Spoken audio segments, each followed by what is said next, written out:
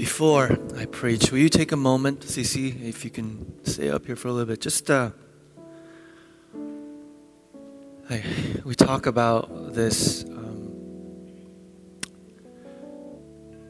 difference between expectation and expectancy.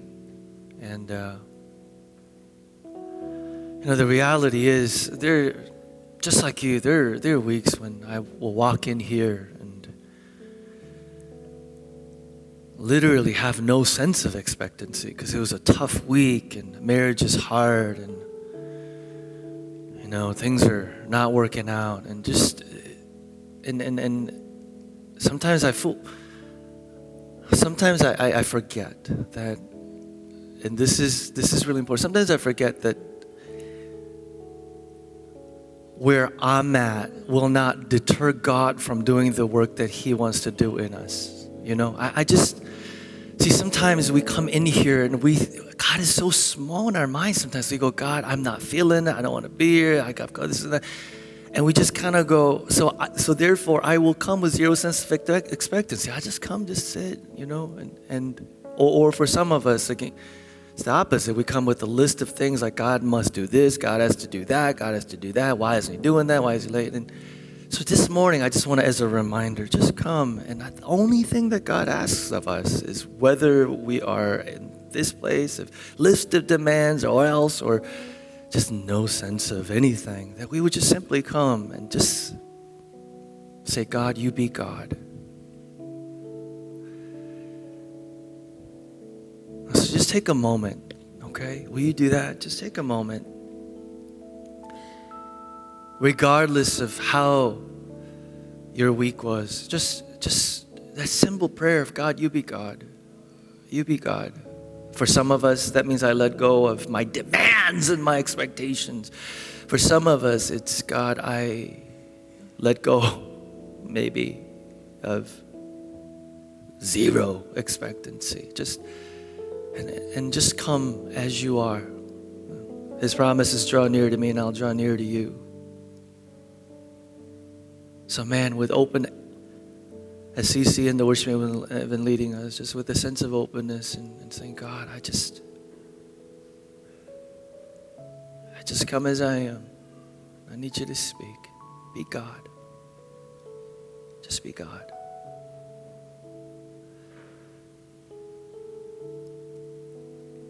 And where I am is not going to deter you, God, from doing the work that you want to do.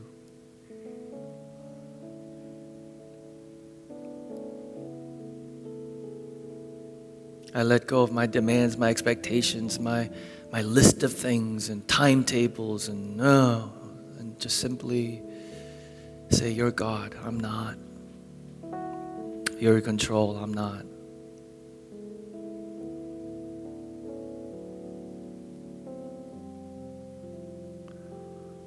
Surprise us this morning, Father. Surprise us this morning. Surprise us by meeting us in places where we didn't think you were going to meet us. Surprise us by speaking to us in areas of our lives that we weren't even aware of. Surprise us by God coming and encountering me and us in our mess and in our sins when we didn't think it was possible for there to be redemption, healing. Surprise us this morning. Surprise us this morning. Holy Spirit, sweep, blow through this place.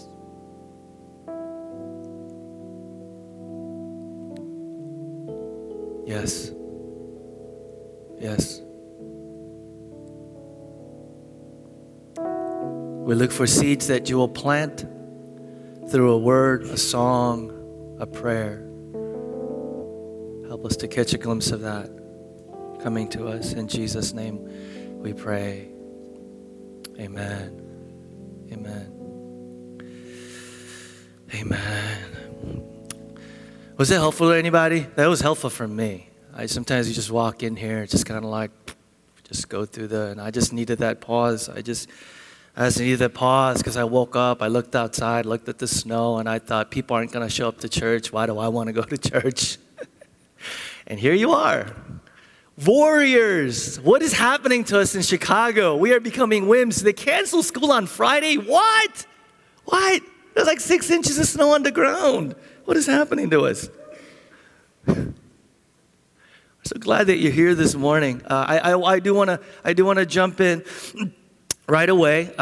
In your inserts, I believe, bulletin, you received an insert on some information, background information on the book of Daniel, because we are heading towards Lent to finish the book of Daniel by going through chapters 4, 5, and 6. So I will ask that you multitask if you are not familiar with the book of Daniel, because I'm going to jump right in. Nebuchadnezzar is the king, the tyrant king, ruler of the known world. He rules the known world as the absolute monarch. Nebuchadnezzar was a central character in the book of Daniel, people of God who are in exile, is literally, he is the master of his own universe. You and I like to think we're masters of our universe. He is literally the master of his own universe. And Nebuchadnezzar is this amazing historical figure, by the way. He did something amazing. So he decides to make his personal residence the city of Babylon, which, by the way, was probably a little larger than the city of Chicago. And he did some amazing things to it. He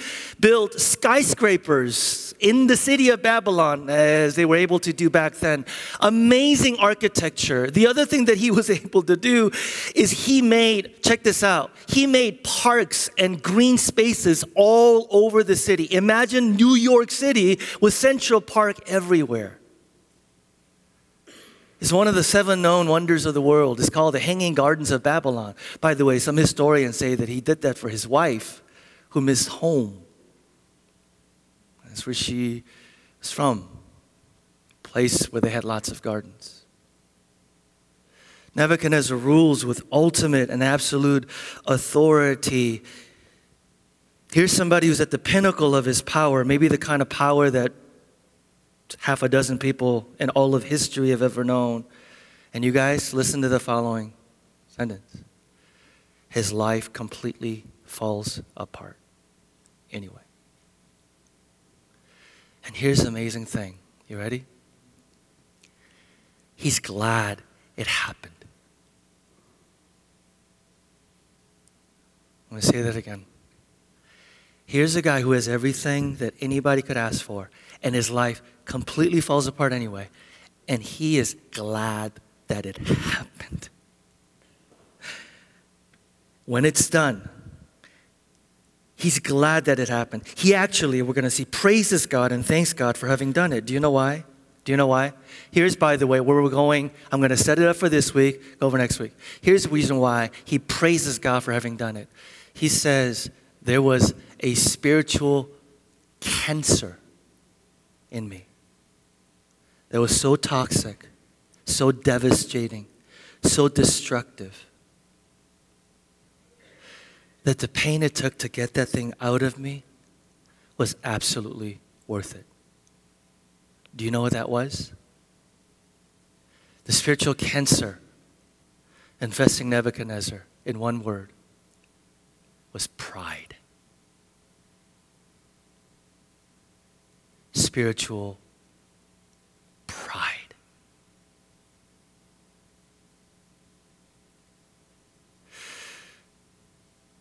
Could it be, as we journey this morning, that our minds are as clouded as Nebuchadnezzar's was?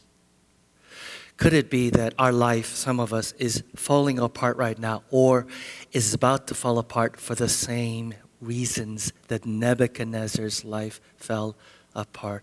And if, by the way, there's anybody sitting here going, I could have skipped today because I don't struggle with pride. Amber. According to the diagnostic manual in Scripture, the sign that you and I might have the sin of pride is that we are able to say, what? I don't have pride.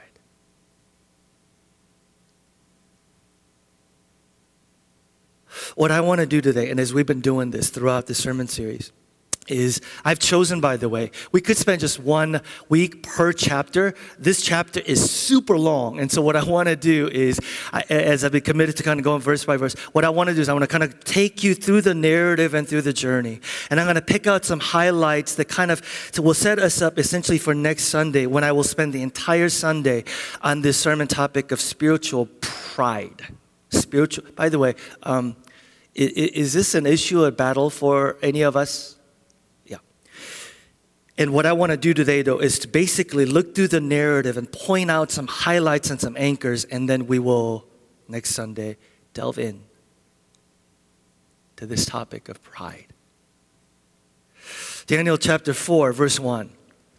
King Nebuchadnezzar, to the nations and peoples of every language who live in all the earth. This is, if you will, the press release of all press releases. This is the absolute monarch of the Babylonian Empire calling for a press conference for the entire world. May you prosper greatly, he says. Verse 2, it's my pleasure to tell you about what? His successes? His gardens? His military accomplishments. It's my pleasure, to tell you about the miraculous signs and wonders that the Most High God has performed for me. How great are his signs and how mighty his wonders. His kingdom is an eternal kingdom, and his dominion endures from generation to generation. And if you are with us, have been with us, we've seen the spiritual journey of Nebuchadnezzar and Daniel. And we finally come to Daniel 4, where we see a conversion happening in Nebuchadnezzar. How does this pagan king get converted from pride and arrogance to acknowledging God's kingship and his lordship? That is what we're going to kind of unpack today. One of the major themes in the book of Daniel is this truth: that God reigns sovereign over the rise and fall of earthly kingdoms. And this is good news to the exiles in Babylon. This is good news to the exiles of Babylon. This was to remind them that God is stronger than any prevailing force of culture. God is stronger than any Babylonian gods. And God is stronger than even Nebuchadnezzar himself. And when we're tempted to despair at what we see around us, we remember that our God reigns sovereign over the rise and fall of earthly kingdoms. Is this good news to anybody this morning? That God is sovereign over the rise and fall of earthly kingdoms and earthly kings. God is the sustainer of the universe. Without him, nothing has been made that's been made. He is the one who is purposely working out everything in accordance to his good and perfect will. Is this good news to anybody? See, there's a word of challenge and encouragement here this morning. Not just for the exiles, but for us. The encouragement is this, that is whenever we find ourselves asking, some of us are there this morning, God, where is you on all this? Where is God in all this? I want to remind all of us that God's saying, I'm right here. I haven't gone anywhere. I'm never out of control. I'm never rattled. I'm never taken off guard. The circumstance right there that caught us off guard, is it good news to anybody that God is never caught off guard? And God's saying, I am still in your circumstance, in your situation, even when it doesn't seem that way. I'm still at work. In this unlikely situation, among these unlikely people, God is sovereign. I don't know about you, but I need that reminder today. There's also a word of challenge, though, not just encouragement. The challenge is this, you guys. That is this. There's no truth about God that's more likely to evoke either humility or rebellion. And it's true that God is sovereign. There is no truth about God.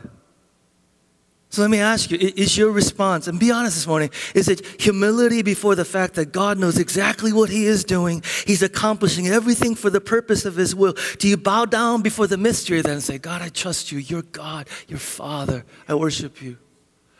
Or do you find in your heart, church, resistance and rebellion going, not for a moment. No, I don't think so. Humility? I don't think so. Rebellion. It's a litmus test to where we stand with God. I'm going to say it again. What is your heart posture, though, this truth? God is God. Humility or rebellion? So what was it? What were the signs and wonders that God performed that Nebuchadnezzar saw? Verse 4. I, Nebuchadnezzar, was at home in my palace, contented and prosperous. This is some of us. 2017 was a good year, yeah? Yeah? 2017 was a good, anybody? It was a good year. Things went really well. Verse 5. Then I had a dream that made me afraid. This is what I call the doctor's office called with the results of the test moment.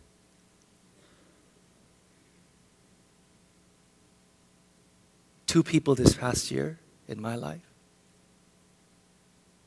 went from my life is progressing just as I imagined to cancer. 1 second.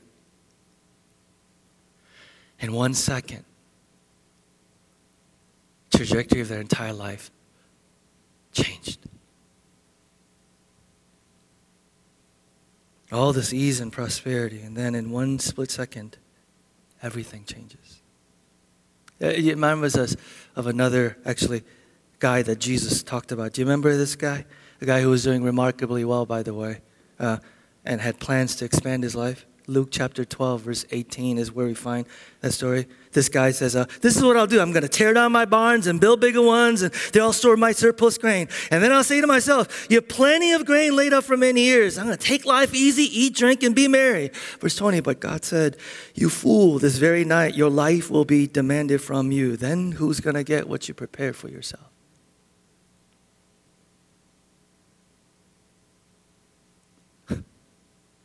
Is prosperity, success, and bank account a soft enough bed on which to find peace? Is ease and comfort a wide enough blanket under which we can find security? You don't need this king to give you this example to point out to us. You just need to look around and see how true this is in our world today. I just got to ask, are you sitting there going, tomorrow I'm going to do that, next day I'm going to do that, and then 1 second. Trajectory of entire life. Verse 6, so I commanded that all the wise men of Babylon be brought before me to interpret the dream for me. When the magicians, enchanters, astrologers, and the diviners, anyway, one of these guys. I told them the dream, but they could not interpret for me. If you've been following with us through the book of Daniel, this is nothing new. What does Nebuchadnezzar do? Whenever he finds himself with a dream he can't interpret or something happens, he doesn't know. What does he do? He calls these clowns in, these dudes, right? He calls these guys. He says, hey, interpret the dream for me. Only to realize that they don't have the answers that he's looking for. Isn't that amazing how people go back to the same things again and again and again? Hey, king, there are no answers there. Hey, king, what you're looking for isn't found there. Hey, King Nebuchadnezzar, we've been down this path before, but church, don't we do the same thing?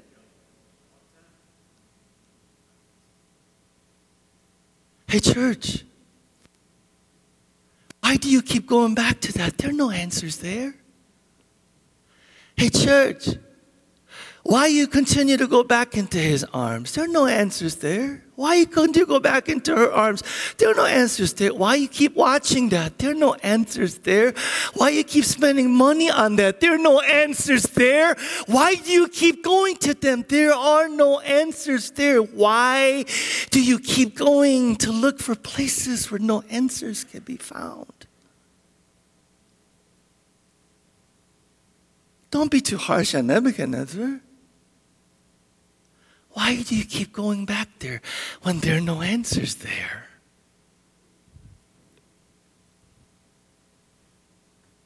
Someone once said the definition of insanity is what? Doing the same thing over and over again, but expecting different results. I want to tell you something. And if this resonates with you, say amen. Do you know what the Bible says? The Bible says that the human soul is so big that you could pour all the empires into that soul, empires into that hole, and it will never be complete. The Bible says that your soul, the human soul, wants something bigger than this world. C.S. Lewis said, if I find in myself desires which nothing in this world can satisfy, the only explanation is that what? I was made for another world. I'm going to say something to somebody this morning. You are sitting here this morning and you have gone to the same thing over and over and over again for answers. Same thing over and over and over and over and over again for answers. There are no answers there. Why do you keep going there? Why not try something new? Why not try something different? Well, what is that, Pastor Peter? Let's keep looking. Verse 8, finally Daniel came into my presence and I told him the dream. He's called Belshazzar, by the way, after the name of my God, and the spirit of the holy gods is in him. I said, Belshazzar, chief of the magicians, I know that the spirit of holy God is in you, and no mystery is too difficult for you. So here's my dream. I need you to interpret for me. These are the visions I saw while lying in my bed. I looked, and there before me stood a tree in the middle of the land. Its height was enormous. The tree grew large and strong, and its top touched the sky. It was visible to the ends of the earth. Its leaves were beautiful, its fruit abundant, and it was food for all. Under it, the wild animals found shelter, and the birds lived in its branches. From it, every creature was fed. Question, do you think the king knew that this was talking about him? Probably. Probably. Verse 13, in the visions I saw while lying in bed, I looked, and there before me was a holy one, a messenger coming down from heaven. Unlike the magicians and the enchanters and the astrologers and diviners, the one from heaven is the only one who is able to give an answer. But as we'll see, he's not going to like the answer. Church, I just want to share something. Do you know that for 30 years I've been a pastor? I've had a chance to meet people. I'm talking people who are strung out on drugs. I'm talking people who are so addicted out. I'm talking about people who have just slept with just about everybody they can find. I'm talking about people who literally were so desperate and just so almost at the end of themselves. They're looking for help, and they come, and I'll talk with them, and then I'll say, well, there is a place where you could find answer. He is the one come down from heaven, and this is what he says. And I kid you not, they'll say, no thanks. What else you got?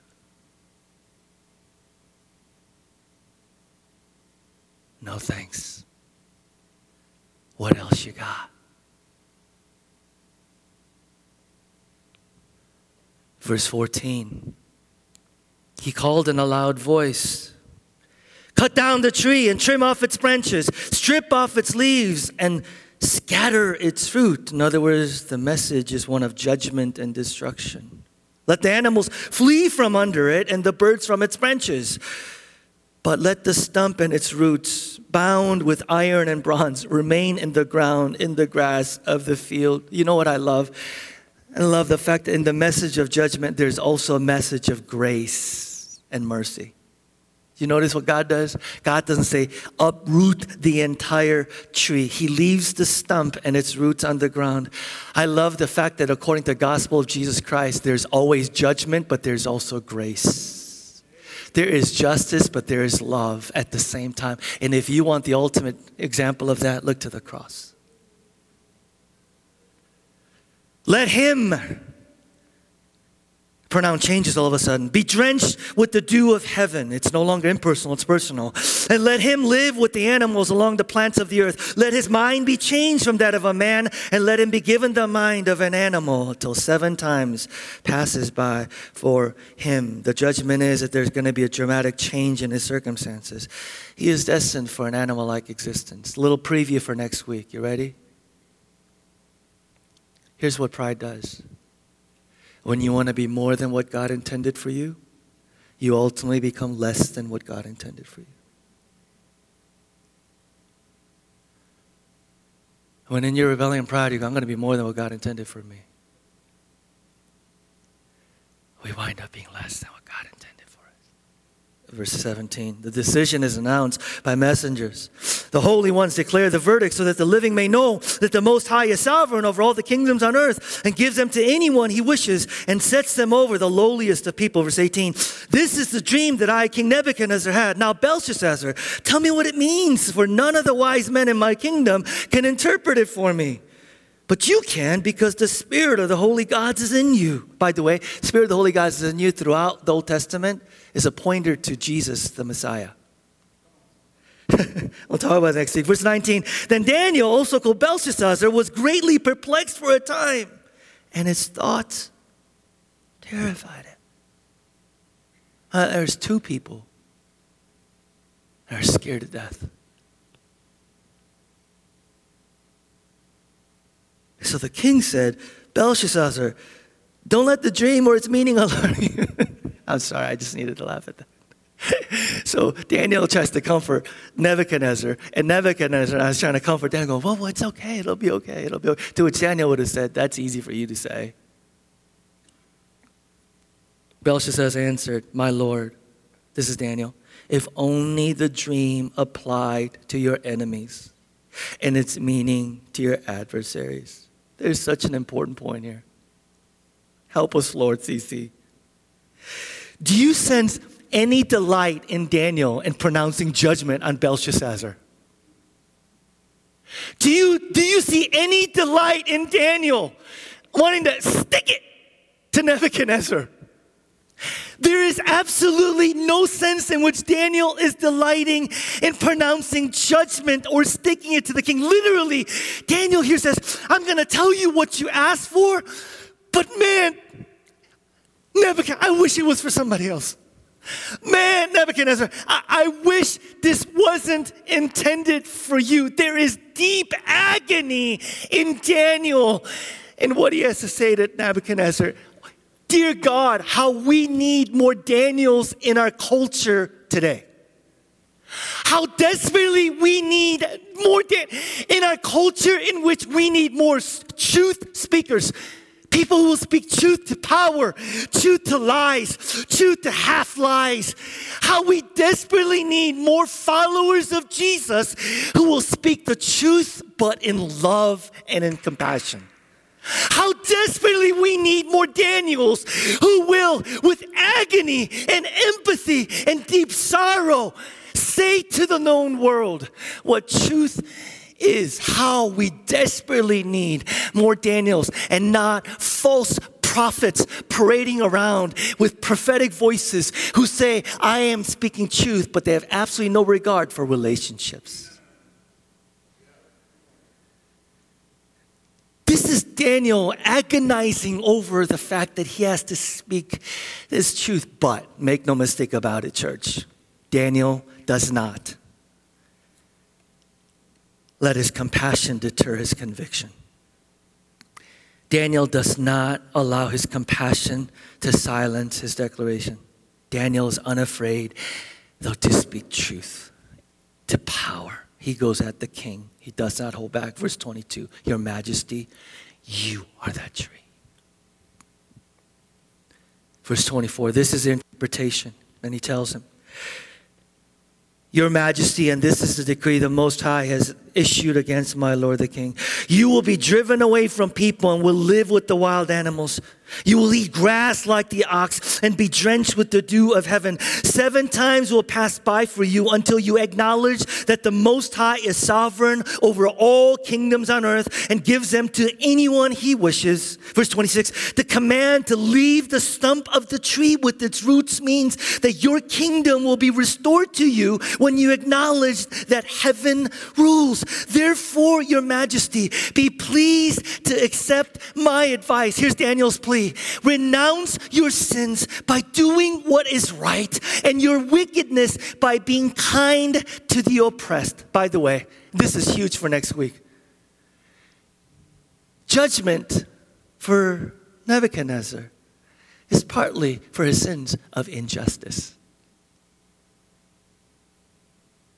I just want to acknowledge, like, Old Testament, there are 2 sins in which God harshly judges his people. One was idolatry.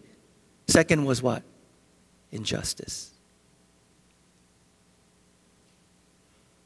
I want to talk next week about pride is at the root source of injustice. And if we do not deal with injustice as a people of God, judgment, the Bible says. Renounce your sins by doing what is right and your wickedness by being kind to the oppressed. It may be then that your prosperity will continue. And I just want to say one more time, there's judgment, but there's also mercy in the midst of judgment. And this is how God works. Nebuchadnezzar, Daniel says, there is still time for you to repent. There is still an opportunity for you to turn from your sins. Do what's right. Do what's right. And look at what happens, you guys. Verse 29. Say it with me. 29. First part. 12 months later.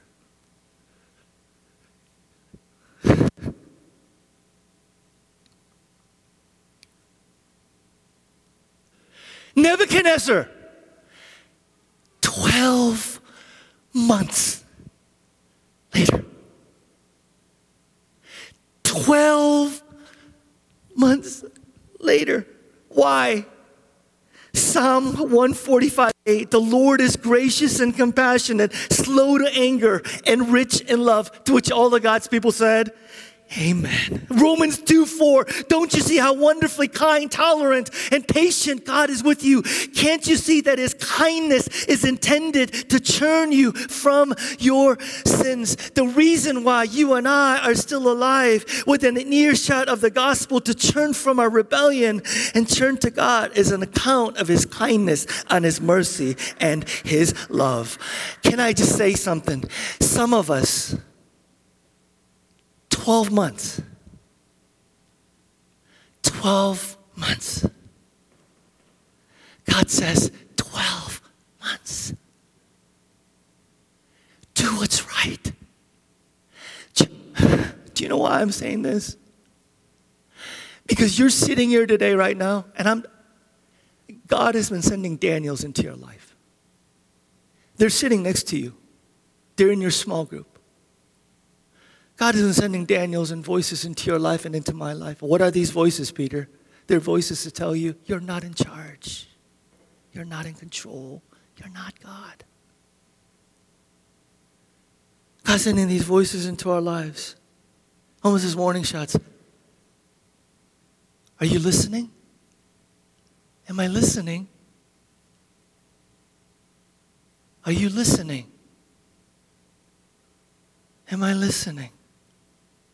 12 months later, as the king was walking on the roof of the royal palace of Babylon, he said, it's not, listen very carefully.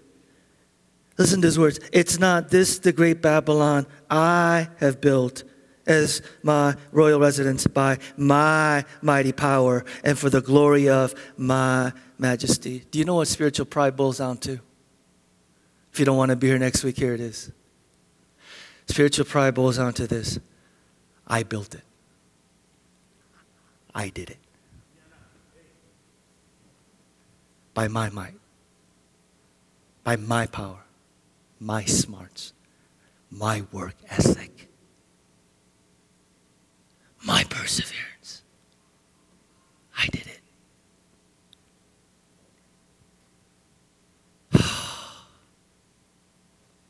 So therefore, spiritual pride, I deserve. I'm owed. I deserve. I'm owed.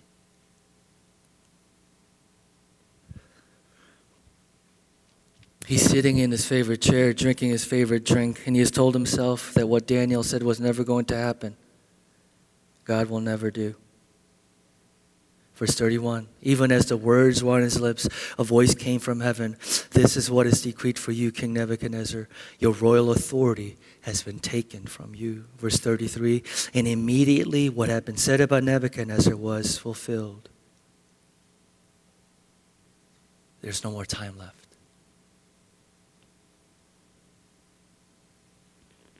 There's no more mercy. It's judgment. He was driven from the people and ate grass like ox. His body was drenched with the dew of heaven until his hair grew like the feathers of an eagle and his nails like the claws of a bird. What a picture. Full of himself, he is now devoid of sanity. He who is couched in luxury is no longer allowed on the couch. He refuses to give God glory is now robbed of any glory he himself might know. Most commentators say, by the way, that what Nebuchadnezzar shows is signs of insanity with apparent delusional idea that he was actually an animal. One of the most sobering verses in the Bible is this: don't be deceived. God will not be mocked. Whatever a man sows, he will what? He will reap. God gives and God ultimately takes away. Church, I realize that this is a heavy, heavy sermon this morning, but I'm going to say something. If you're sitting here this morning and anything that I'm saying is resonating with you about, that's me. Don't say to yourself, I'm going to do something about it tomorrow. Why? There might not be tomorrow. 34, at the end of the time, I, Nebuchadnezzar, raised my eyes towards heaven. At the end of that time, I, Nebuchadnezzar, raised my eyes towards heaven, and my sanity was restored. Do you know a picture I had when I read this verse? Psalm 121. Does anybody know that psalm? Psalm 121. I lift my eyes up to the heavens. Where does my help come from? My help comes from you, maker of heaven, creator of the earth. Church, do you know that who you and I raise our eyes towards? Do you know who you and I raise our eyes towards to tells everything that there is to know about us? Do you know that who we ultimately raise our eyes to? Who we ultimately raise our eyes to tells everything there is to know about our existence. My question to you and I this morning is this: where does your help come from? Where does your help come from? Where does my help come from? The one who created the heavens and the earth, or to some created thing? Every day of our lives, we are being told and tempted by the world to raise our eyes to some other created thing. Our job, our success, our children, our career, our grades, our ministry. And the Bible says who you and I ultimately raise our eyes to tells everything there is to know about our existence. Can I get an amen? Where does your help come from?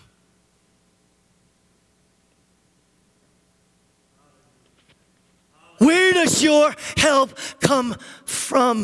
We think there's answers found in all these other places. And I want to say this morning, that's insanity. That's madness. There's only one place where answer can be found, and his name is Jesus. Where does your help come from? Where does our help come from? I, Nebuchadnezzar, raised my eyes towards heaven, and my sanity was restored. You know, people say that you have to check your brain at the door if you want to believe in God. I think that's insanity. It's the opposite. And his pride eventually gives way to praise. I'm going to look at the end of it. He starts with the doxology at chapter 4. He ends, then I praised the Most High. And this is beautiful doxology. I honored and glorified him who lives forever. His dominion is an eternal dominion. His kingdom endures from generation to generation. All the peoples of the earth are regarded as nothing. He does as he pleases with the powers of heaven and the peoples of the earth. No one can hold back his hand hands or say to him, what have you done? At the same time that my sanity was restored, my honor and my splendor were returned to me for the glory of my kingdom. My advisors and nobles sought me out, and I was restored to my throne and became even greater than before. Verse 37, I now, Nebuchadnezzar, praise and exalt and glorify the King of Kings and the Lord of Lords, because everything he does is right and all his ways are just. And those who walk in pride, he is able to humble. Those who walk in pride. It's not an if. It's a when. As I set you up for next week, let me end with two thoughts. And I'm going to ask you to do something at the end of this sermon I haven't done in a while. It's going to require courage. I say all the time around here that Christianity is a message of transformation. Your identity changes. You're born again. You're not the same person. Christianity grew through conversion. Don't let somebody tell you that Christianity grew because of its teaching or beliefs or ethics. Christianity grew because people's lives were transformed and changed. Christianity is a power that took you up, a power that converted you, a power that completely turned you inside out and transformed you upside down. I'm saying all the time that don't underestimate Christianity, because it's not moral reformation, it's total transformation. Can I get an amen? Moral reformation is something you do. Christianity is the power of kingdom that comes down and does something to you. Receiving the kingdom is something that's done to you. There's nothing in your past or present that can't be overcome. No one, anywhere, under any circumstances beyond the reach of God. Can I get an amen? No one is too evil. No one is too evil. No one is too hard-hearted. Nebuchadnezzar we're talking about here. For God to work in. He can take any raw material and make it fit for a king. That's the power of the kingdom. That's the power of the kingdom. But in order for there to be conversion, two things happened to Nebuchadnezzar, and two things you and I need to encounter. One, the king's conversion comes through brokenness.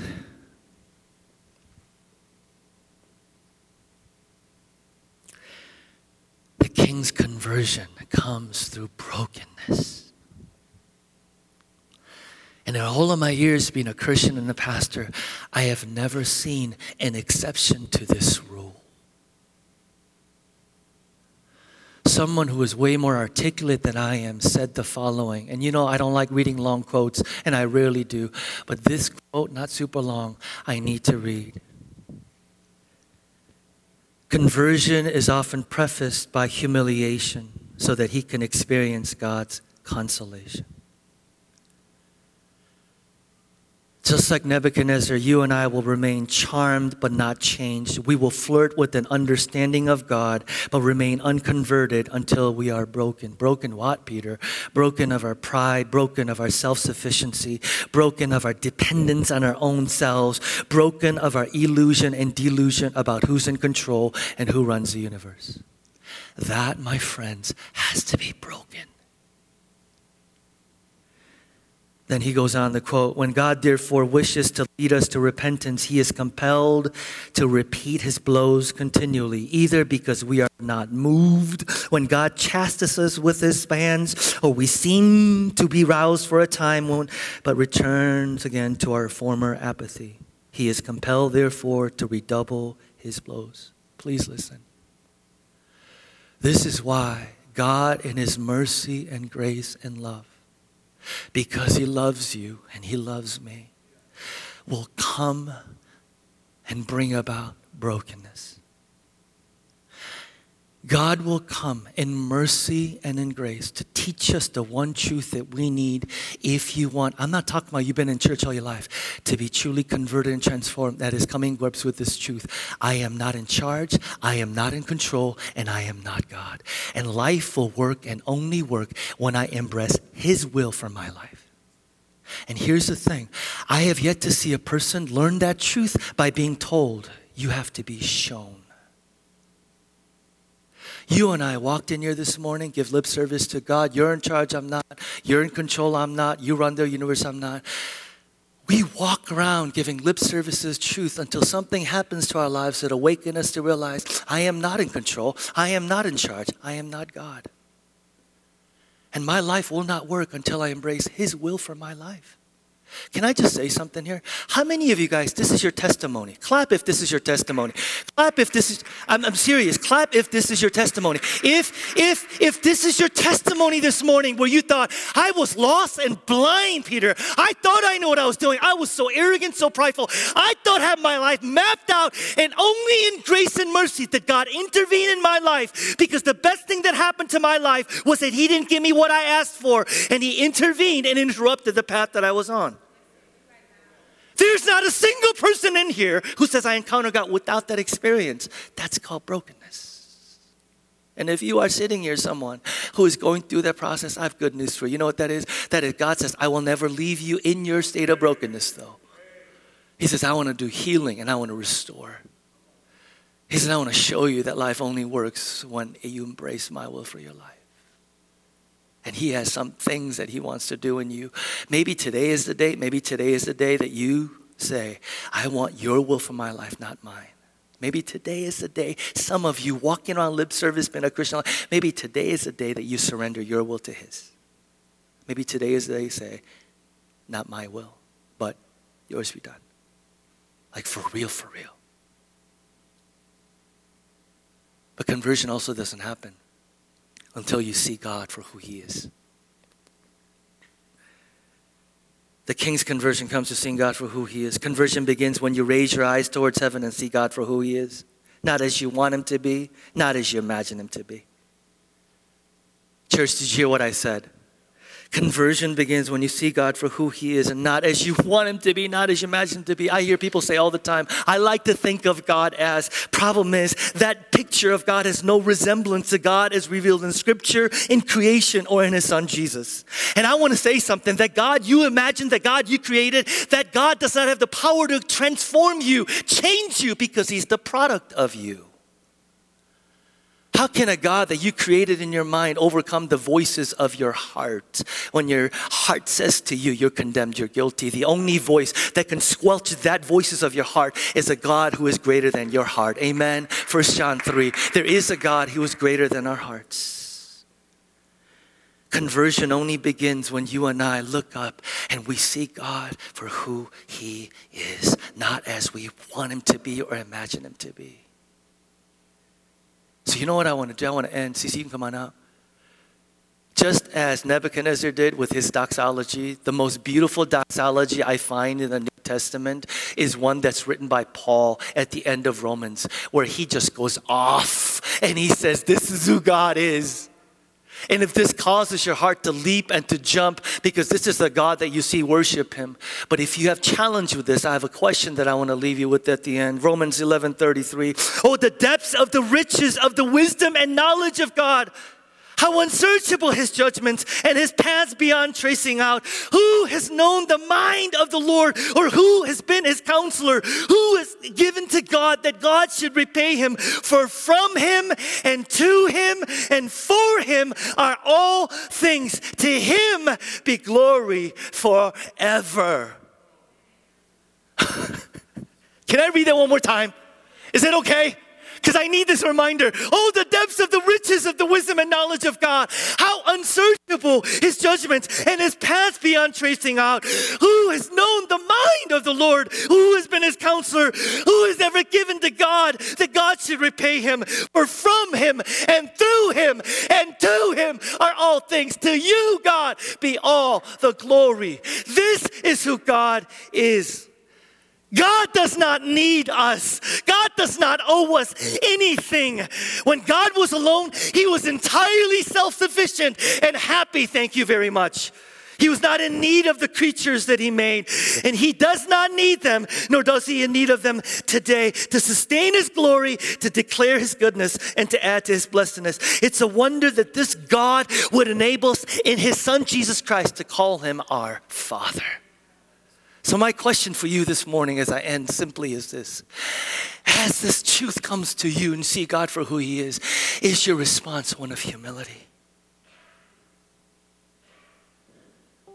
Or is it rebellion? Is it one of, I embrace the mystery, you're God? Or is it one of, I don't think so? Is it one of humility? Or is it one of, I don't think so? This morning, is there anybody here this morning who has struggled and is in need to declare to yourself and to God, I want to embrace your will for my life, not mine.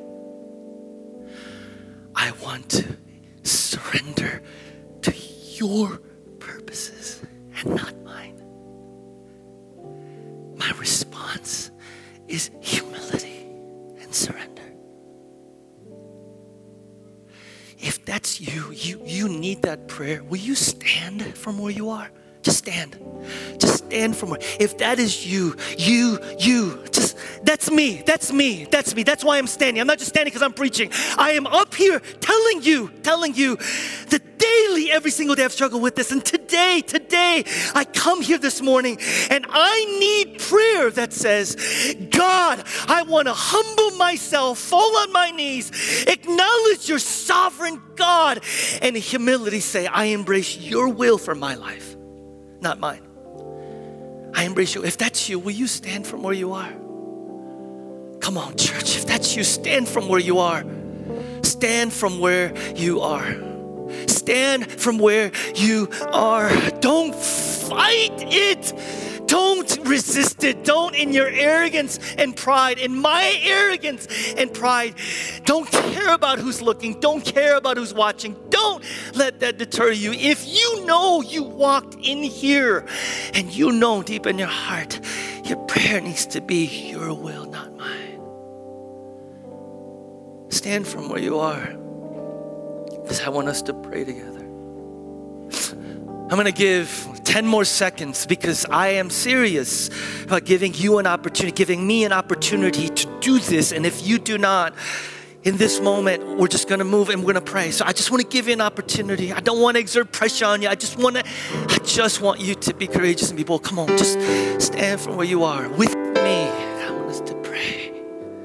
And if you are a child standing here today, and you know what? I am looking out and I am seeing folks who I know you have not personally and decisively said this prayer in relationship to saying, I want to follow you. To this point, you have not even considered yourself a Christian, but I see you. I do see you, and your Heavenly Father sees you. So here's what I want us to do, whether you're a Christian or not, praying this for the first time or praying it maybe for the 10th time. I want you to know as you stand that in your act of humility and surrender, oh man, God sees you. God hears you. So here's what I want you to do. Real simple, from where you are. Just say, God, I want your will for my life, not mine. God, let your will be done in my life, not mine. Just say that a few times. God, I want to embrace your will for my life, not mine. God, I want to surrender my will for yours and not mine. God, I want to let your will be done and not mine.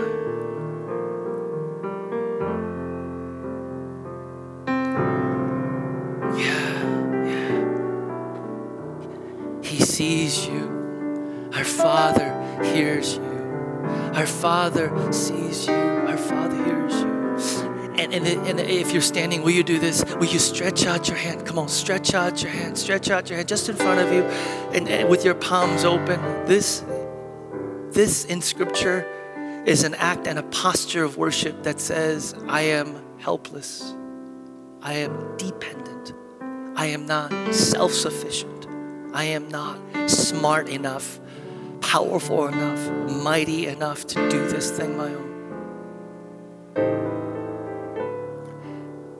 And with your hands open, I just want to pray for you as I pray for me.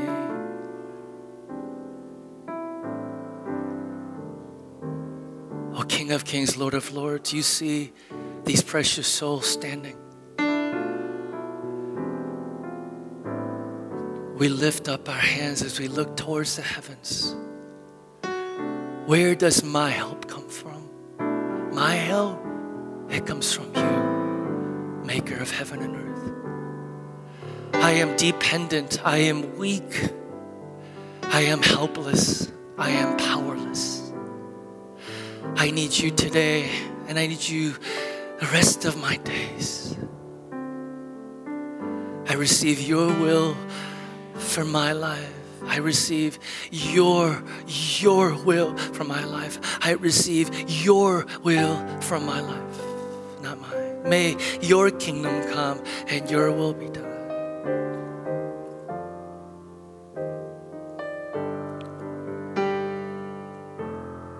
Show us how to live in accordance with your will. Show us how to live in accordance with your ways. Show us how to live in everyday, second by second, moment by moment, dependence on you. I look to the heavens. Where does my help come from? It comes from you.